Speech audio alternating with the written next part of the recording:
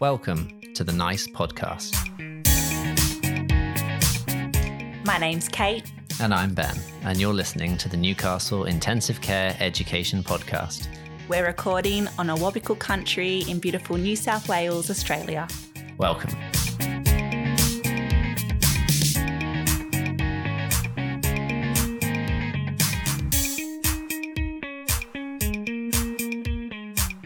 Hello and welcome back to the NICE podcast. In today's episode, Kate and I welcome Jeanette Lacy to the podcast. Jeanette is an all-round nursing superstar and phenomenal patient advocate. After working in intensive care for many years, Jeanette started work as an end-of-life nurse practitioner, touching so many patients and families, often at one of the most challenging times in their lives. Recently, Jeanette has started work to help support the implementation of the New South Wales Voluntary Assisted Dying Bill, and she's here today to discuss some of the implications and complexities of voluntary assisted dying in the intensive care space. Welcome, Jeanette. Thanks very much for having me. Before we dive into what voluntary assisted dying is and its implications for intensive care, perhaps you could tell us a little bit about your professional background and how you became involved in voluntary assisted dying. So, as you mentioned, I had a long history of working in intensive care, and I loved intensive care. But what I loved the most about intensive care was actually looking after people who were at the end of their lives and supporting the families in what was always most of the time, a crisis situation and a time for them that was unexpected and that they never thought would happen and was a terrible, terrible situation. And I really loved that work, which led me into going and working in organ and tissue donation as well. So I spent some time working in that space. But what I really realised through that time and working as an ICU liaison nurse as well was that the thing that was really missing in our hospital and acute hospital environment was care of acutely dying people.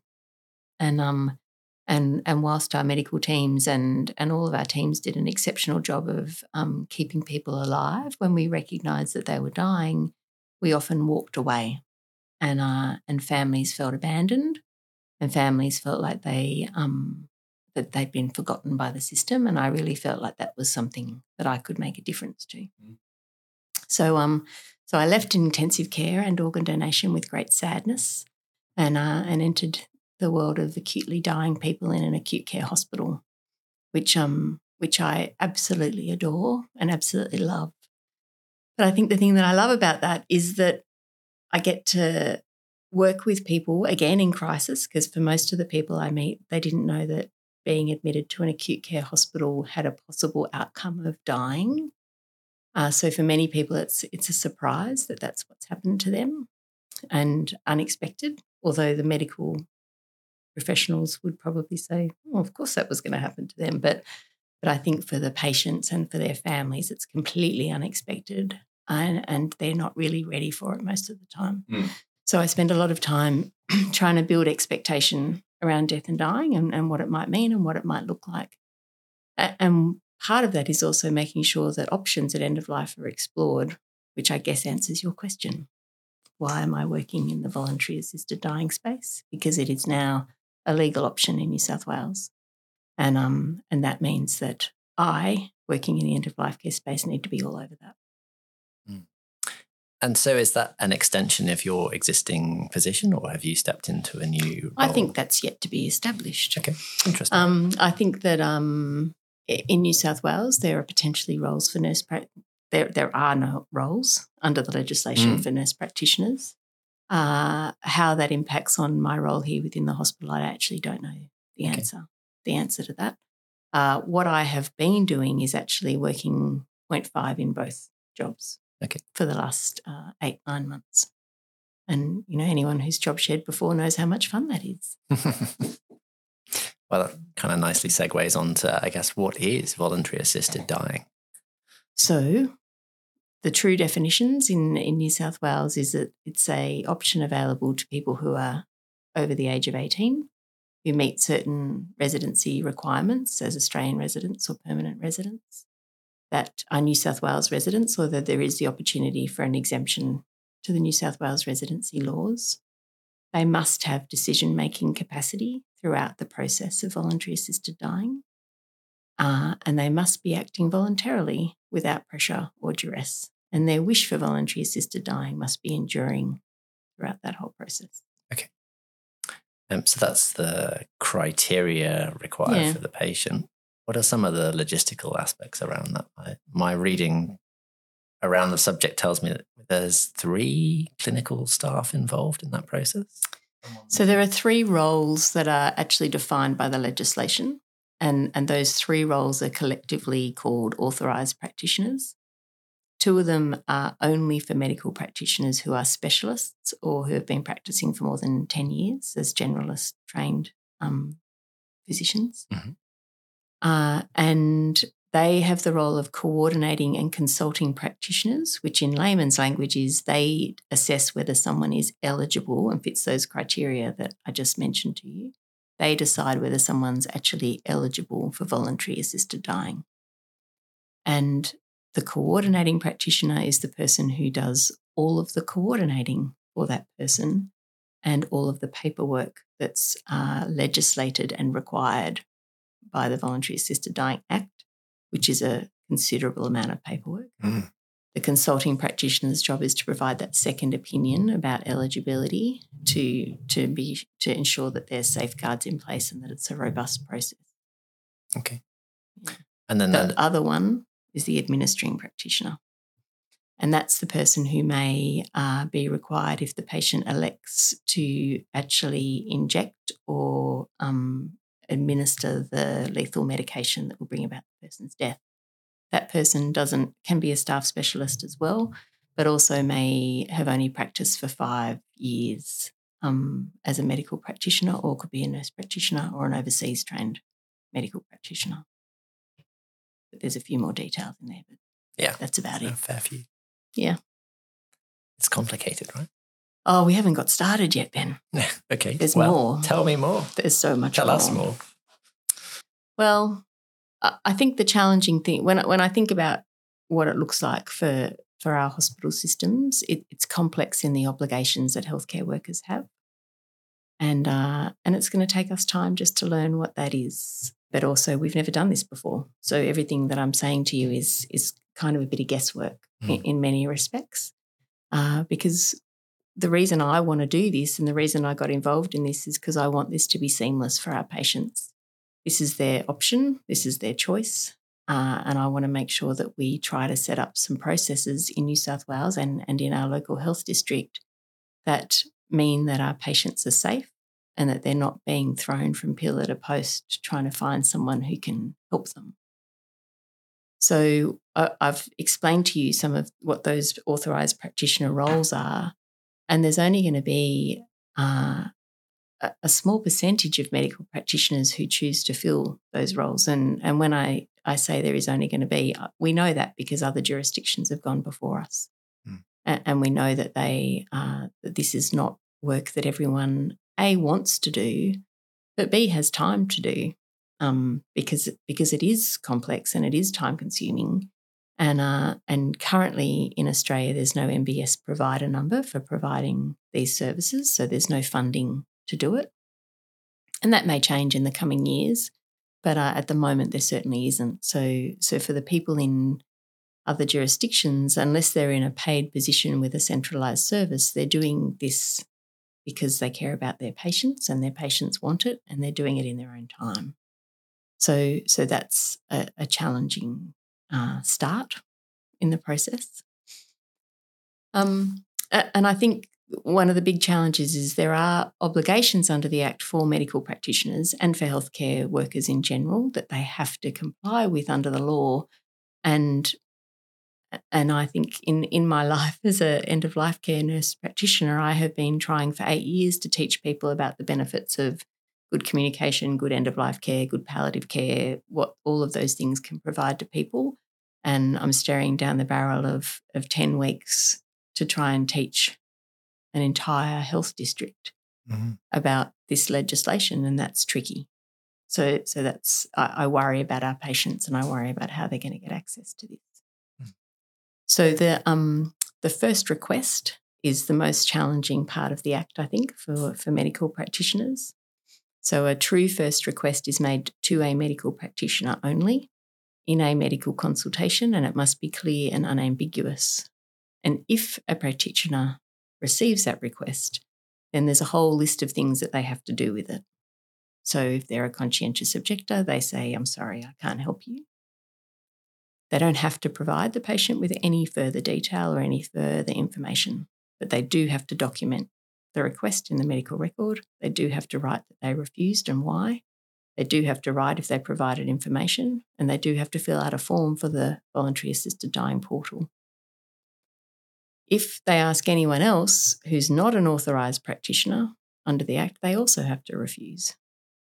But because they're not a conscientious objector, they have to provide information to the patient and direct them to where they can get further help, and then do all the other documentation that the conscientious objector has to do. And then if they are an authorised practitioner, then they can choose to accept or decline to take on the person's case as a coordinating practitioner based on their availability and their time constraints, or whether anything else is preventing them from doing that, as well as providing with them with the information and documenting in the records and doing the entry into the portal. So it's quite complicated. It's not a simple process, and we have lots of medical practitioners who won't know that information and won't know that process. And so for me, that's one of the most complicated parts of the Act, because if you're an authorised practitioner and you can accept that request, you've done a whole lot of training that means you know what to do next. But the other 98% of the population have not done any of that.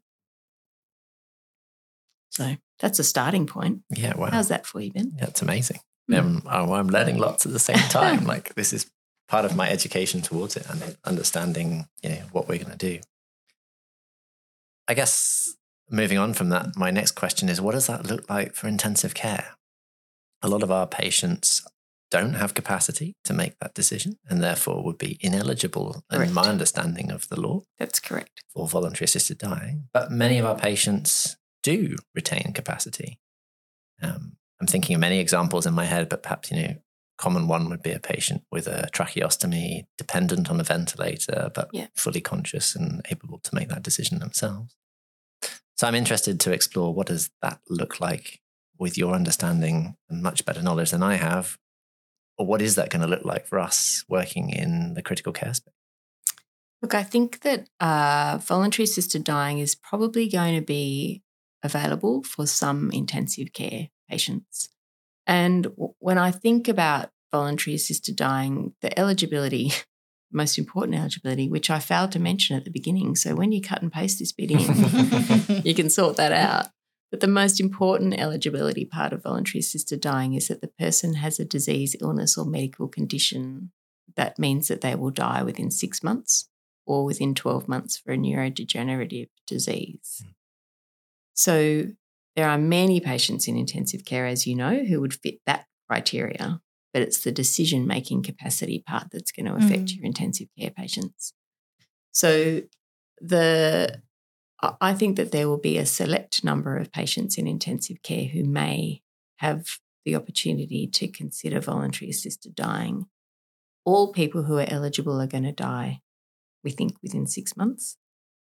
And I guess what those people are doing is probably choosing to skip the terminal phase of their disease.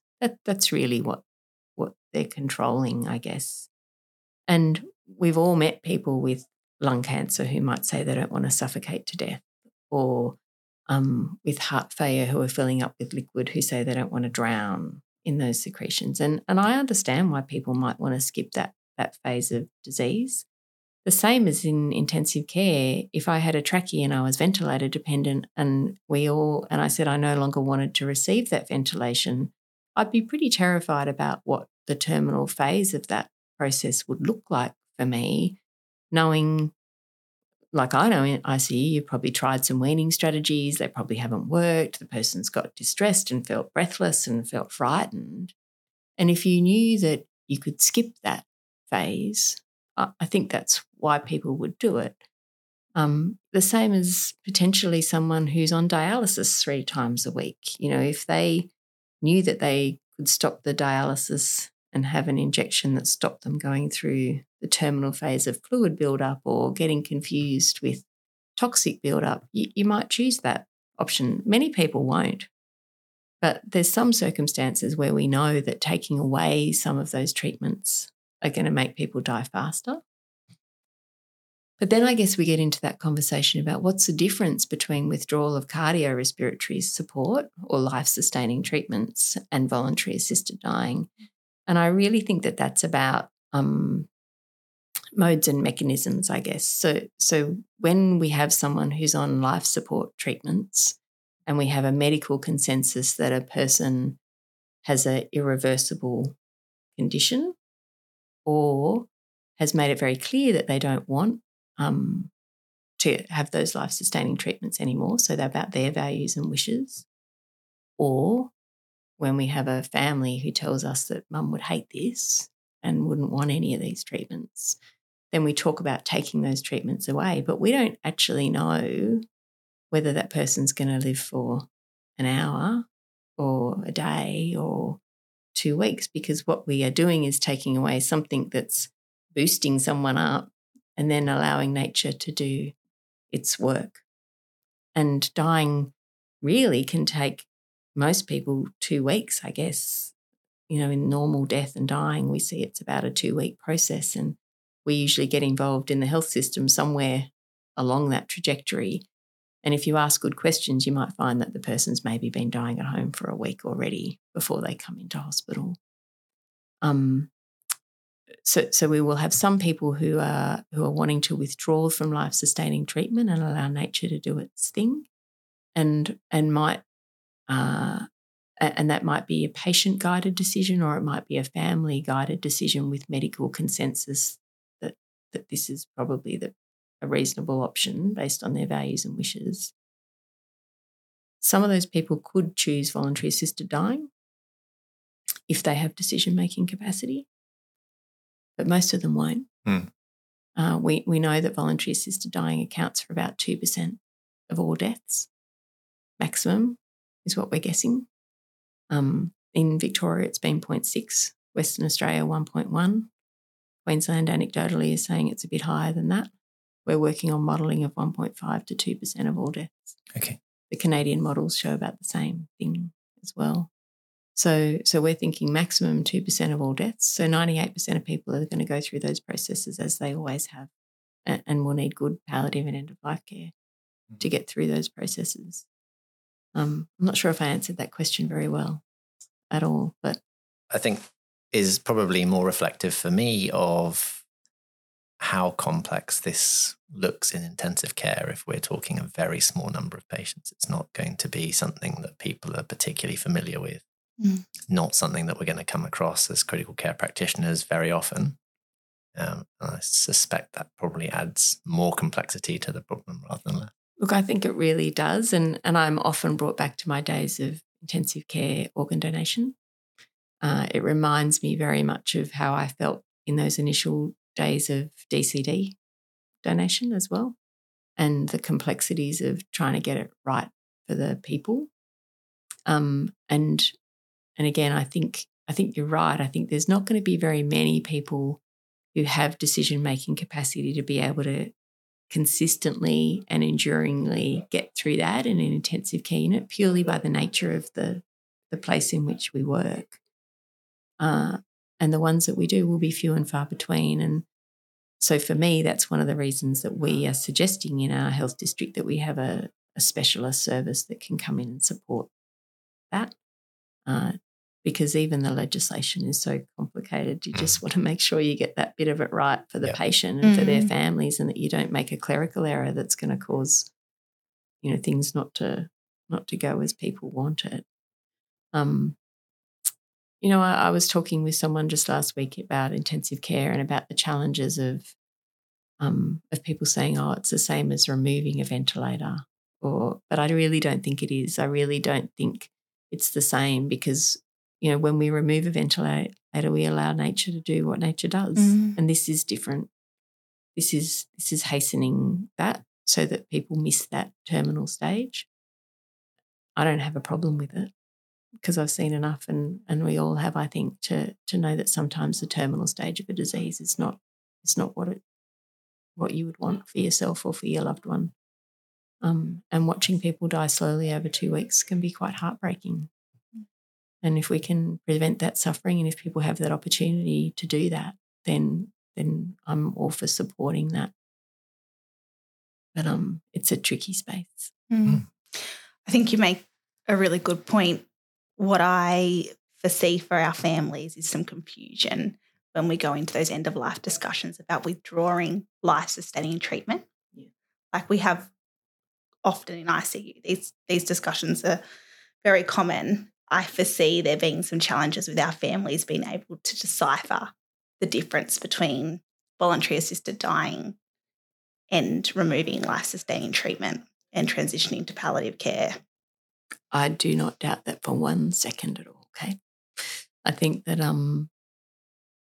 withdrawing life-sustaining treatment is very hard for families to understand anyway. However, I would also say to you that probably, I mean, I don't know in ICU, I can't remember that much, but I think on a weekly basis people say to me, why do you do this? Why don't we have euthanasia? This should not be allowed to happen. You know, I think our community, as the more I am in this space, the more I think our community knows this. And our community drove this change. And our community has been saying to me for years, you wouldn't do this to anyone that you loved, or people say things like you wouldn't do this to your dog. And our community thinks this is what happens. And now we're going to have a case where it does happen, and we have to explain to our community why it's different. But also, and more importantly, I think, and again, one of the reasons that I first put up my hand to get involved in this space is I was really worried about the population who cannot access this, which is our intensive care patients who don't have decision-making capacity. It's our dementia patients who don't have decision-making capacity. It's all those people who predicting death is too difficult, or we can't be sure about the trajectory of an illness. I really worry about the anger that our health force is going to face in the coming months and years when people find out that they're not eligible for voluntary assisted dying. So that was one of the other reasons, because as I said, people ask me weekly at least, can't we just have euthanasia? Can't you just give me that magic injection? Can't you just make this be over for me? And the answer is no. But in some cases, in the future, maybe the answer will be yes. And those people, we need to be able to be sure that they have access to what they need. There are going to be a lot of people that don't fit the mould of the eligibility criteria. How do you think that's going to bring around moral distress for the health professionals that are involved in voluntary assisted dying?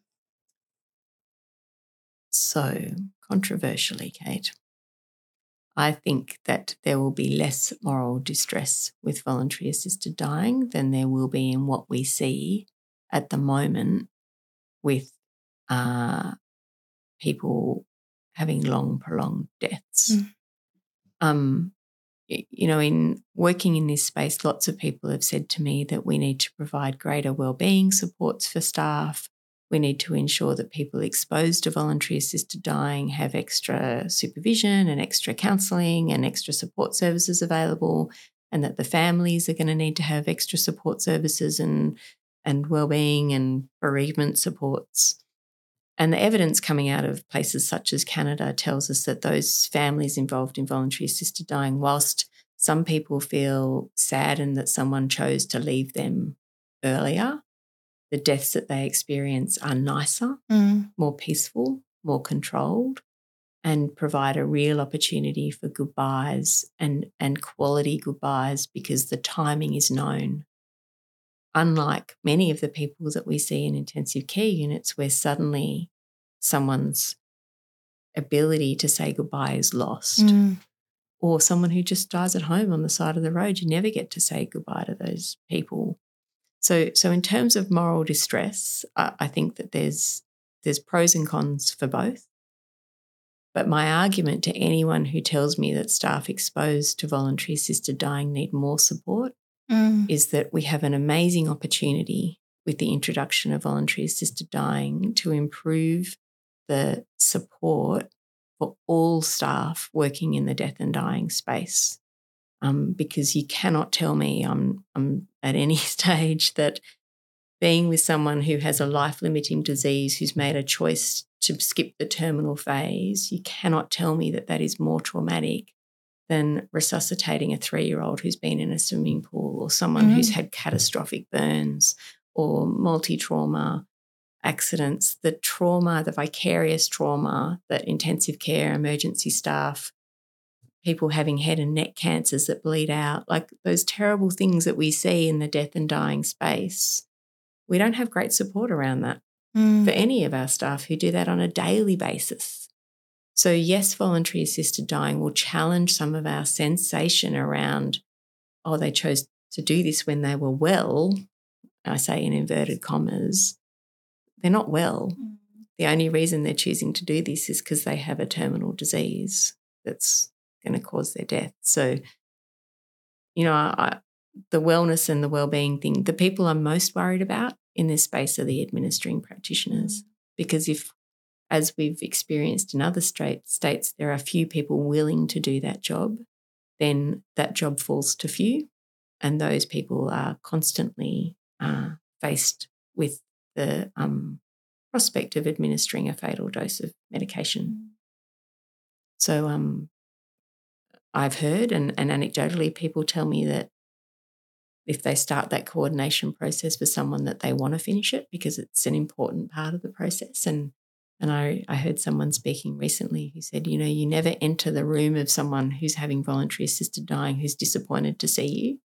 You know, they're like, great, you're here. This is what I've been waiting for. This is my day. This is my time. I've chosen this and I want to do this. And that each one of those spaces is a unique space. And yes, there's sadness. There's always sadness, but we know that because death is sad. We're losing someone that we love, and that makes us sad. But the person who's going through with it is generally pretty happy that this is their day. And for the practitioner, I think that maybe makes things a bit easier. But I want to make sure that we've got those safety mechanisms around our administering practitioners. That's a beautiful perspective. Yeah. Can we look at the other side of the coin for a second? Please do. So I worry about our patients who feel that their quality of life is really poor, but they don't fit the eligibility criteria, and the distress that brings for our patients, their families, its staff who have to say, oh, I'm sorry, but you don't fit the eligibility criteria. It's terrible. They're the ones that's why I started this, because that's what I was most worried about. Because in my daily life, no one that I look after would be able to go through this process. So there's no one in my normal referral pathway for people that I look after, the acutely dying patient, who would be able to fit the decision-making capacity and have enough time to go through the process for voluntary assisted dying. So I think that's a real problem. And what are we putting in place about that? Not much. So what we're saying is that those people should receive normal palliative and end-of-life care supports and the normal support structures in the systems in which they work. So for people with motor neuron disease, for example, it would be the support of their multidisciplinary team, and it would be the support of Motor Neuron Disease Australia and those support and counselling services that are already in place. Cancer Council, their oncology teams, their psychology teams. Most people, the majority of people, are probably not going to fit this criteria. And I see the intensive care staff often in moral distress around what we're doing to our patients and the care that is provided. And I think that there can be an element of moral distress coming our way when we have to tell our intensive care families and patients, but mainly families that their loved one doesn't fit the criteria. Yeah. Especially if treatment is going to continue. So I think about young traumatic brain injuries, for example, who potentially have poor outcomes that may lead to a poor quality of life. Yeah. But we continue to progress them down the brain injury pathway from a recovery point of view. And our families say to us, well, if we get 12 months down the track and we're not happy with their outcomes, will we be able to look at voluntary assisted dying? So the answer to that is always going to be no, even from day one. And I guess, I think we spend a lot of time in healthcare telling people they can't have stuff. We do. And this is another one of those. And is it going to cause moral distress? Look, potentially. I can't tell you that it's not.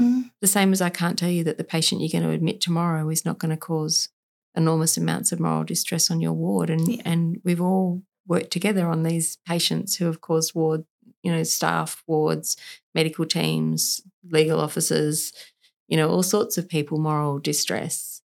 There are people who can't become organ donors because they have a reason that excludes them from that.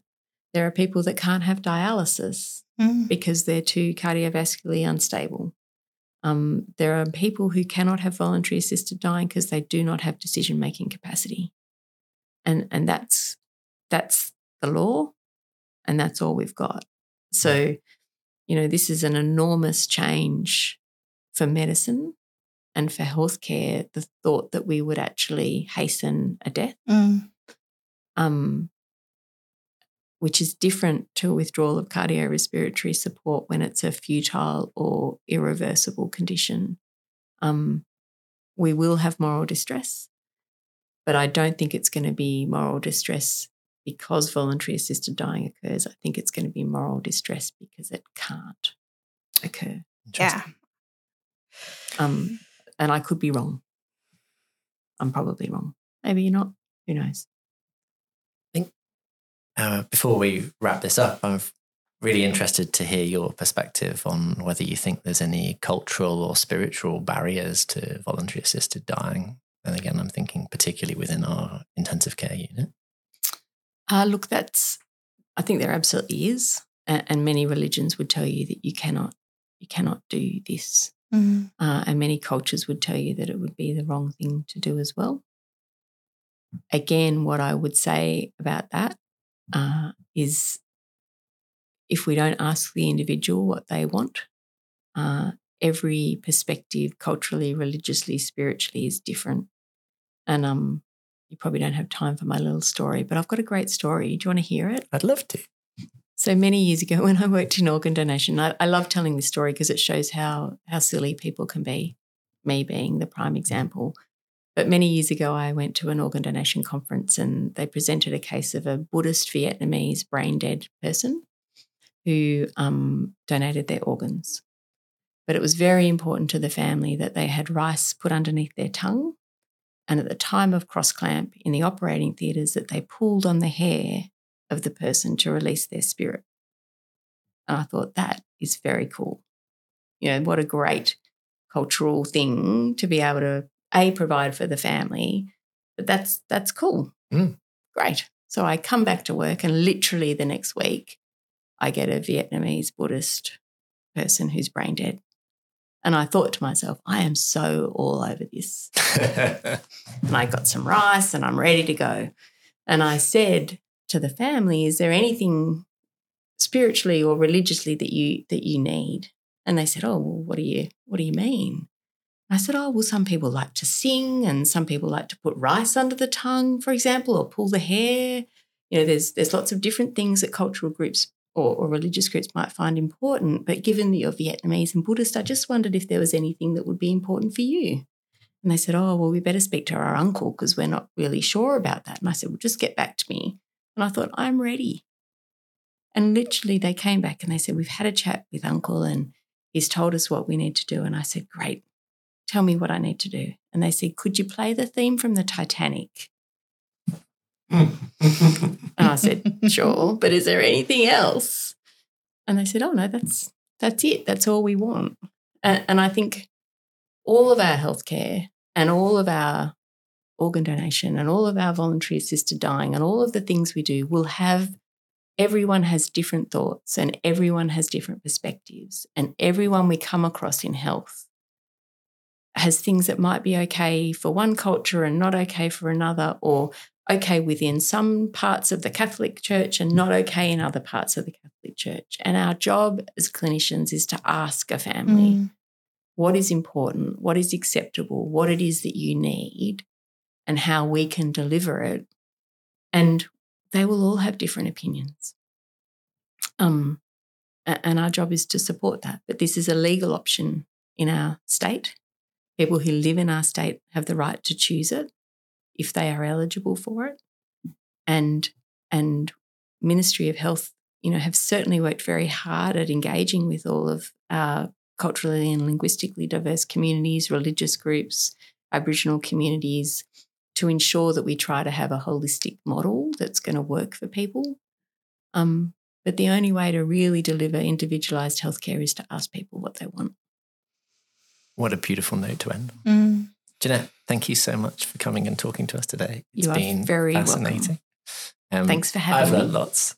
And there's so much more to talk about. We'll have to get you back again soon. I could talk for hours. Come September when you've got some lived experience of what this is like once it comes into play. Yes, I'd love to. That'd be great. Thank you so much. Thank you.